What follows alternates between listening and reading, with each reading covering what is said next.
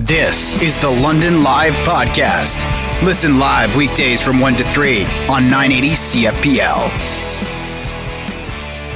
Just a couple of minutes ago, I said the words, "the world is watching the U.S. election," and I still feel strange saying that. I said it yesterday. It just sounds overdramatic. But I still think that as overdramatic as it sounds, I still think that's true. But I'm not one to know. So let's invite somebody onto London Live who definitely has a better sense of just how closely the world watches the United States, especially at times like this. Mr. Jeremy Kinsman is a former Canadian ambassador who has served in the Canadian Foreign Service for over 40 years and has had a look at the United States from any number of different angles, has had a look at Canada from any number of different angles, and we're lucky enough to have him with us right now. Mr. Kinsman, thank you so much for taking some time for us. Thank you, Mike. That's a lot of looks. You know what? I feel weird saying the world is watching. How do you feel when you think about the U.S. election in 2020 in a global context? Oh, it is watching without any doubt. I mean, the United States has been missed on the world scene as a positive force by those who believe in positive forces. Their evacuation their absence has been welcomed by those who believe in negative forces.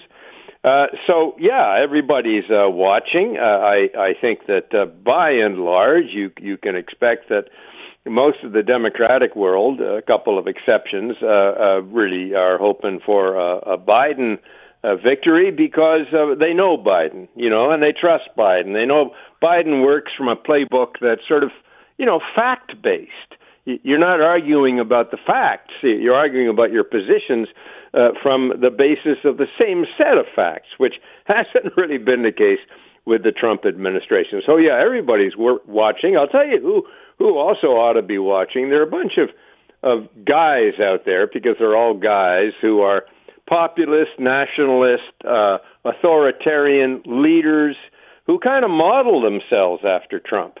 And if Trump doesn't make it, they're going to lose a little wind from their sails, And I tell you, that's not a bad thing. So, yeah, everybody's in this.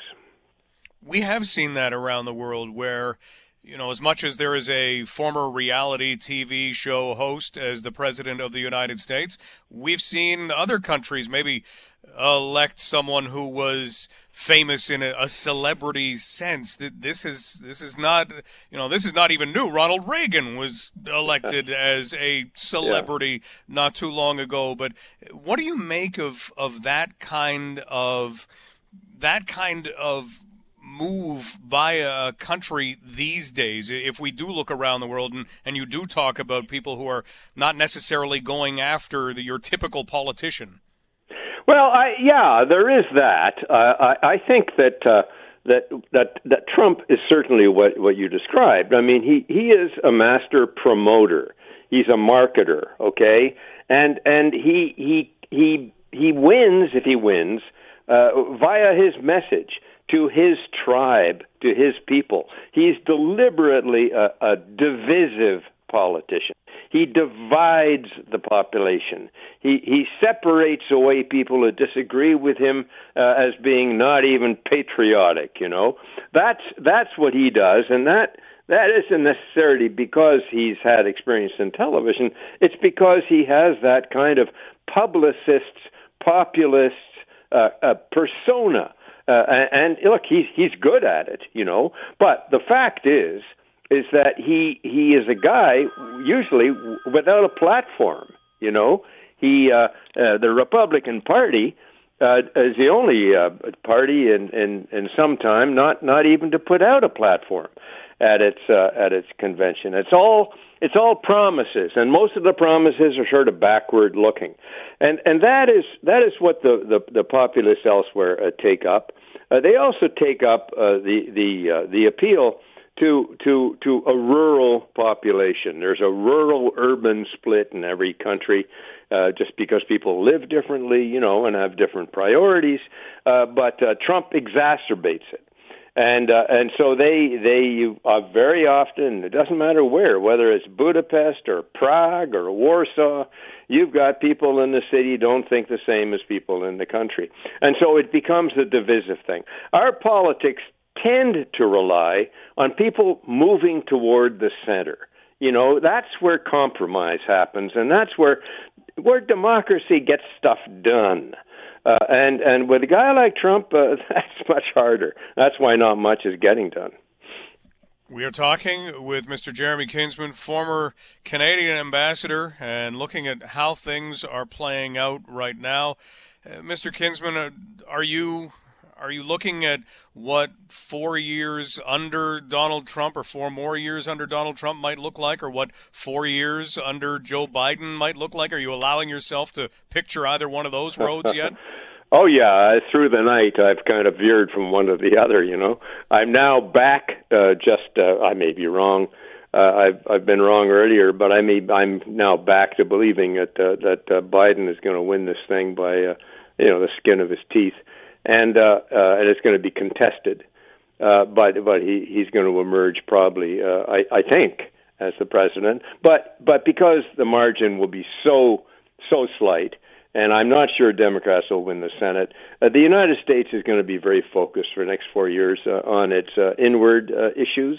You know, and that's going to affect how Canadian interest to some extent, even though we'd be happier with Biden, more familiar, and it does work from the same set of facts, as I said before, and he's not erratic, you know, but the fact is he's going to be very preoccupied by folks at home, and, you know, by America and things like that are going to be problems, but at least we'd be able to solve them. With Donald Trump, it's very hard to predict because his stock and trade is being unpredictable, is being, bringing surprises always to the table.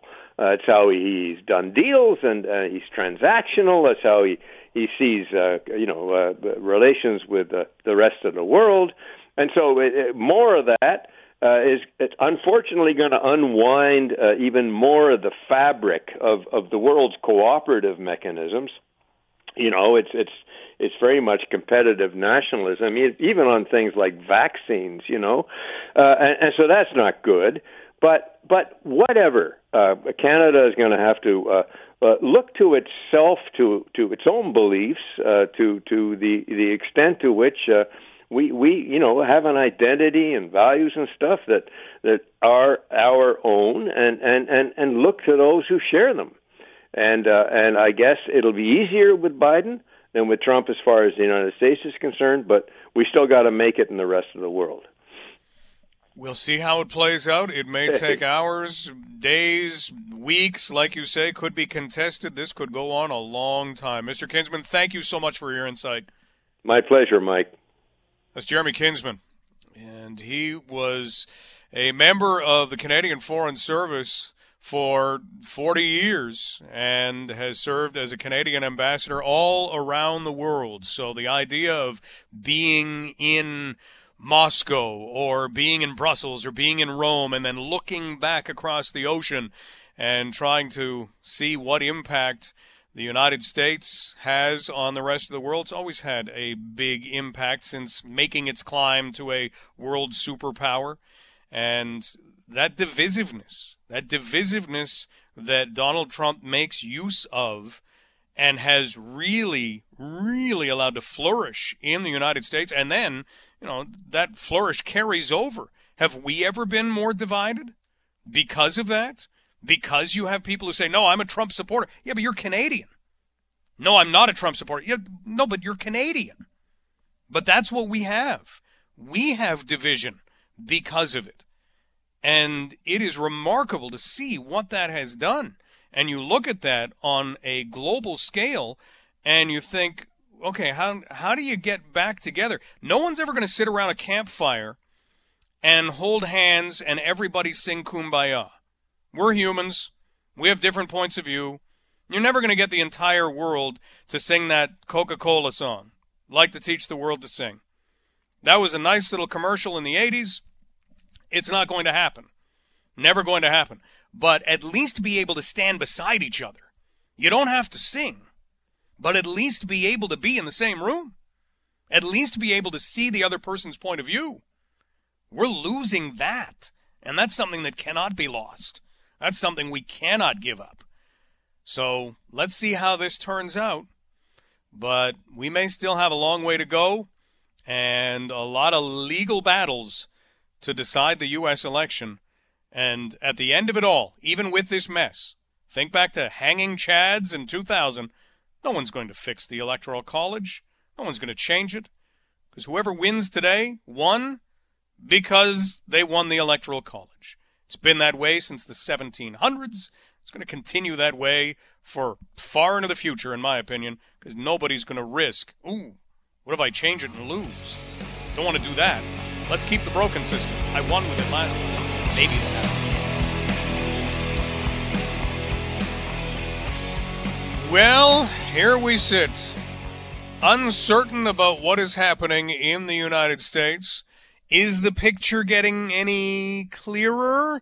Well, you just heard Scott Monik say that the Trump campaign has asked the state of Michigan to stop counting, which puzzles me because Donald Trump is not winning in Michigan at the moment. Anyway, there will be a lot of things that are strange in the next little while, I'm sure. So let's try and make some sense. Place some context on some of what has been going on. Dr. Rob Goodman joins us, professor in the Department of Politics and Public Administration, as we look at the U.S. election. Dr. Goodman, thank you for coming back on to London Live. How are you? Considering I got to sleep really late last night, refreshing my needle sites and my Twitter, but I'm doing all right. Thank you. I wonder what it was like for just about anybody, because let's face it, we live at a time where our phones are a lot of things, including our alarms sometimes, so they're right handy. And there will be times during the night when you wake up, and I wonder how many arms kind of reached over. I know mine did at 2:30, and it did it again at 5, where I just kind of reached over, and I felt around, and I clicked, and I saw that there had been no decision, and then I kind of put things back down. How many hours did you sleep last night? What do you think the count was? Oh, boy, like on or off 6 or 7, but like you said, it was pretty interrupted, so I think a lot of us are in the same boat today. We are talking right now with Dr. Rob Goodman, professor in the Department of Politics and Public Administration at Ryerson University. So, I mean, Bernie Sanders was able to somehow predict that this is the way it would work out. The fact that it is this close, Dr. Goodman, what kind of challenges can we expect over the next while because of how close the vote actually is? Well, I think there are a couple of things. One is I think it seems very likely that Biden's going to pull out a pretty narrow victory, but nevertheless a victory, given the states that he's leading in, given the way the ballots are coming in, that are the result of absentee votes or mail-in votes. So I think Biden's going to be up. I think that's going to be a pretty durable lead. I think Trump is making some noises about trying to stop vote counts or actually continue vote counts in places where he's coming from behind. He's not really consistent on these things. But I think the end result is going to be, it's going to be difficult for Trump to challenge all of these results in all of the states that tend to be breaking Biden's way. So I think this looks like a pretty narrow win for Biden. I don't think this is any kind of repudiation of Trump or what he stands for by an overwhelming majority of American voters. But at the same time, I think it's important to realize that it's very rare that an incumbent president gets voted out at all, and it looks like that's what's about to happen. You know, of course, there could be all sorts of attempts to manipulate the vote counts and all sorts of legal manipulation over the next few weeks. But I think given the way things are continuing to break in Biden's favor, I still think he has to be favored to be the next president. How seriously can those legal challenges be taken? I mean, they're there, the opportunity is there, but eventually, you know, does the Republican Party, if we do see a narrow Biden victory, does the Republican Party just say, look, you know what, we've looked at all the numbers, you know, we've had a recount or two, it still comes up this way, we just got to throw in the towel, we got to admit this is it, we got to concede. Do you see it happening that way, or in this case, maybe not? Well, I don't think those legal challenges can be taken seriously from any kind of legal point of view, from any kind of point of view of honestly figuring out the intentions of the voters. I think Trump has been utterly transparent that regardless of the results, as he said in the weekend before the election, first we're going to have election night, then we're going to send in the lawyers. This has been his election strategy all along, was to contest the illegitimacy of the vote. So I think it's going to be a test for the Republican Party whether they're going to throw him overboard and try to move ahead with obstructing a Biden administration, or whether they're going to buy into Trump's strategy of delegitimizing the outcome of the election. I think that's the thing to worry about, is not so much the court challenges and the legal challenges as the extent to which Trump and Republicans who continue to support him are able to propagate the message that something went wrong, something was rigged, there were all these ballots that were found that were in favor of Democrats. That's just transparently not true. And I think, to their credit, social media places like Twitter and Facebook are trying to stamp out those lies about what happened. But that still doesn't mean there aren't a lot of people in that closed-off ecosystem that are getting that message. So I think a lot of people might be getting the message that whatever the result is an illegitimate result, and that doesn't bode well for any kind of Biden administration that we might see.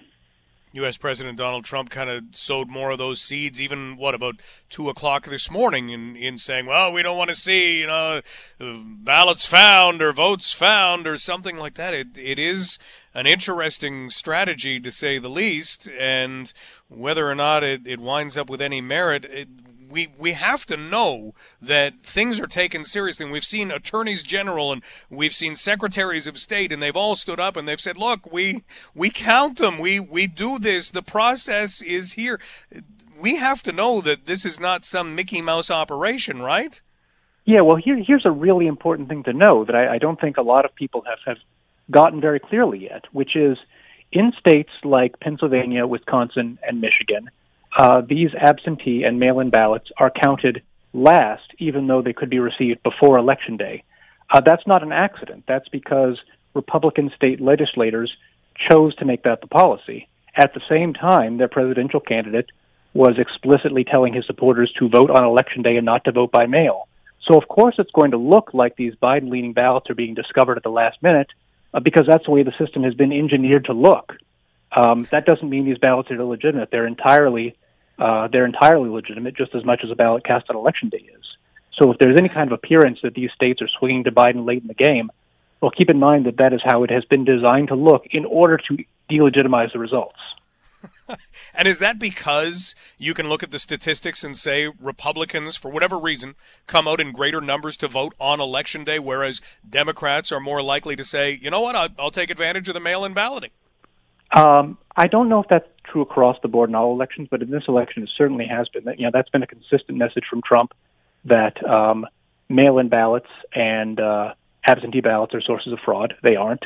And he's been explicitly encouraging his supporters to vote on Election Day, and I think part of that has to do with perceived risk around the coronavirus, which is also polarized along partisan lines. So in most elections, I don't know if that split is true, but I think in this case, exit polls are really backing up the idea that Republicans disproportionately voted in person on Election Day, and Democrats disproportionately voted before Election Day, either in early voting or in mail-in voting.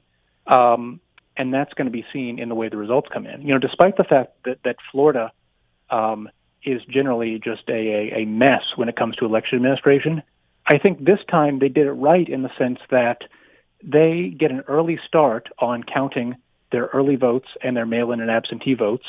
So they were able to have a reliable set of results pretty early in the evening. Michigan, Pennsylvania, Wisconsin, these other states could have done that. The fact that they are not doing that was a deliberate decision by the Republican Party.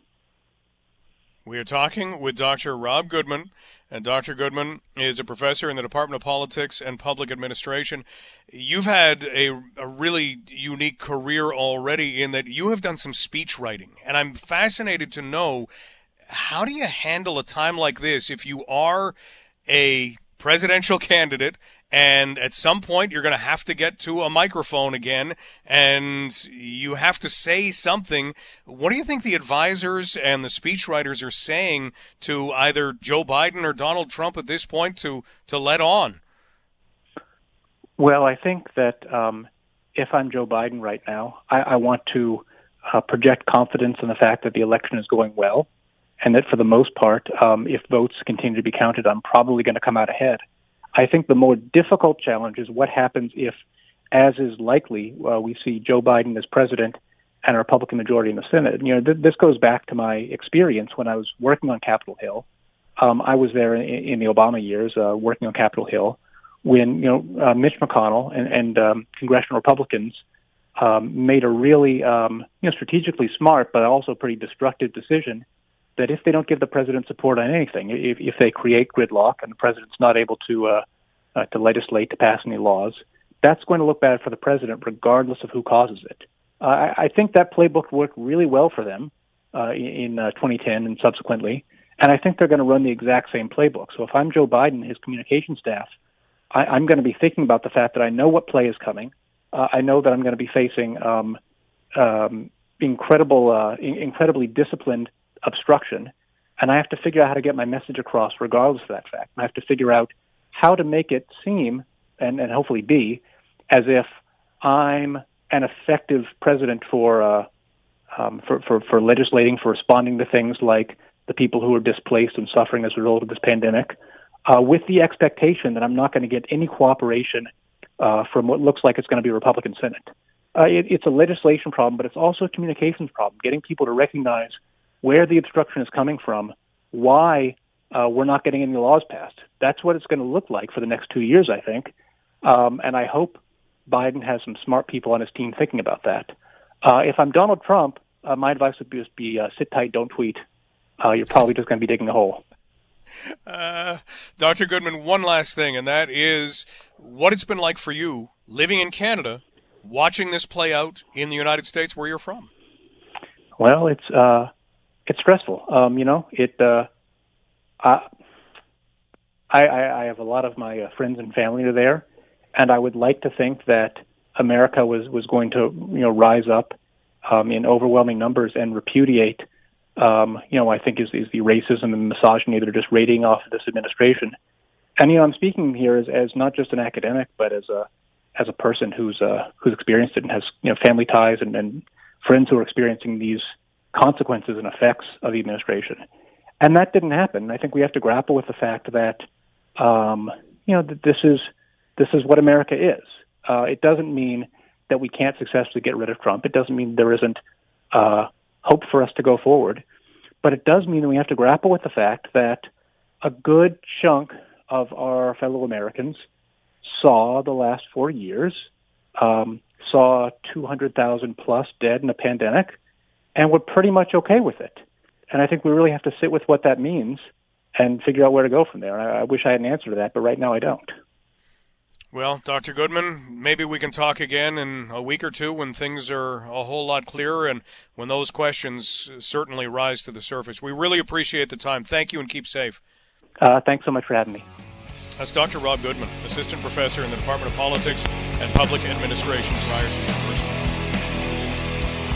An announcement from the Ontario government today will have a lot of people in this province who are located outside of major centers and who do not have, let's call it, internet they can rely on, happy. Joining us right now is Mr. Peter Bethlenfalvy, MPP for Pickering-Uxbridge and the president of the Treasury Board, and part of this announcement today. Mr. Bethlenfalvy, thanks so much for being here. Great to be with you, Mike. Well, let's talk about this and how it will play out. There has been a lot of talk going back months, even going back beyond that, about making broadband better in this province. What does this announcement today do that some of the other announcements maybe hadn't done yet? Well, Mike, it's always great to be with you again. There's about 1 million 1.4 million people that are in underserved or not served markets around Ontario. And what this does, this builds on our existing investments and ups it over to close to $1 billion, because it's imperative to connect everybody, to provide more effective broadband and cellular. So this is a great day for communities across Ontario. And I know your listeners in London and various parts of Ontario, you don't have to go very far where you get dead zones. And, you know, our world is now more connected. The world is online, and government's got to be online. And we've talked about that before. But this really adds to the big investments that we've already made. So let's talk about how this works, and in doing so, maybe when it starts to work. What's the how-to and the timeline on this? Yeah, it's a great question. So we have already started. It's called the Improving Connectivity in Ontario program, called ICON. We got so much demand. That's why in the first phase, that's why we increased it. So the first wave is completed, and we're reviewing all the applications. So this is part of today's announcement will be the second wave. We're doubling it. And the way it works is through the Ministry of Infrastructure, municipalities, regions, various organizations work with providers to come up with a request for funding to put in, could be fiber or wireless or satellite, various forms of technology. So we can reach more and more Ontarians because, you know, we put bridges and roads and tunnels and put the infrastructure in 100 years ago. This is the infrastructure of today's world, and we've got to get with it. And I guess I'd like to say what's changed a little bit is less talk and more action. And so in terms of how long it may take before we see a noticeable difference, is there a way to describe kind of the big picture, the long-term timeline? Well, we're putting shovels in the ground. So these funding investments will be starting very soon in 2021 and over the next 5 years. So you're going to see these are targeted for shovel-ready broadband projects. So you'll start to see very soon shovels in the ground. And then we're going to continue. Even though we say 5 years, we are going to continue because we need to, I think we need to have, connectivity in the whole province. And more, COVID's really revealed, Mike, how much, being connected online is, whether it's booking a doctor's appointment online, booking maybe a mental health. We're providing more and more mental health services online in this environment that's needed. We've talked before about a few weeks ago on this show about the digital wallet, doing things that more convenient for farmers, being able to register your vehicle online instead of in line. So you'll see a lot of shovels start getting in the ground, building the fiber network, and it will continue not only over the next 5 years, but beyond. And I guess the last question is, almost $1 billion is a lot to spend. I know it's one of those has to, but where do we find the money? Well, that's a great question. Where do we find the money? This is capital. This is, you say to yourself, well, we're building highways, we're building roads. Where do we find the capital? This is what, the government does. And part of my job as president of the Treasury Board is make sure that with the taxpayer dollars that we have, that we spend it wisely. And I think this is one of the wisest investments that we can make on behalf of taxpayers in the province.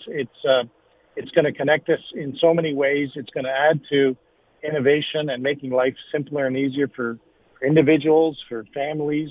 I mean, if you're a small business, and we're, as I announced in our Ontario Action Plan a few weeks ago on your show, among others, you're doing a lot of paperwork to set up your small business. Well, we want to make it easier so you can set up your small business, do it online, make it easier, do it digital. But you need the broadband and the wireless and the connectivity to be able to do that. So this is one of the, I think, smartest investments we can do. Well, we really appreciate the time. Thank you so much for this, and I know we'll be talking soon. You bet, Mike. Always great to be with you. That is Peter Bethlenfalvy, who is the president of the Treasury Board in the province, MPP for Pickering-Uxbridge. You've been listening to the London Live Podcast. Catch the show live on weekdays from 1 to 3.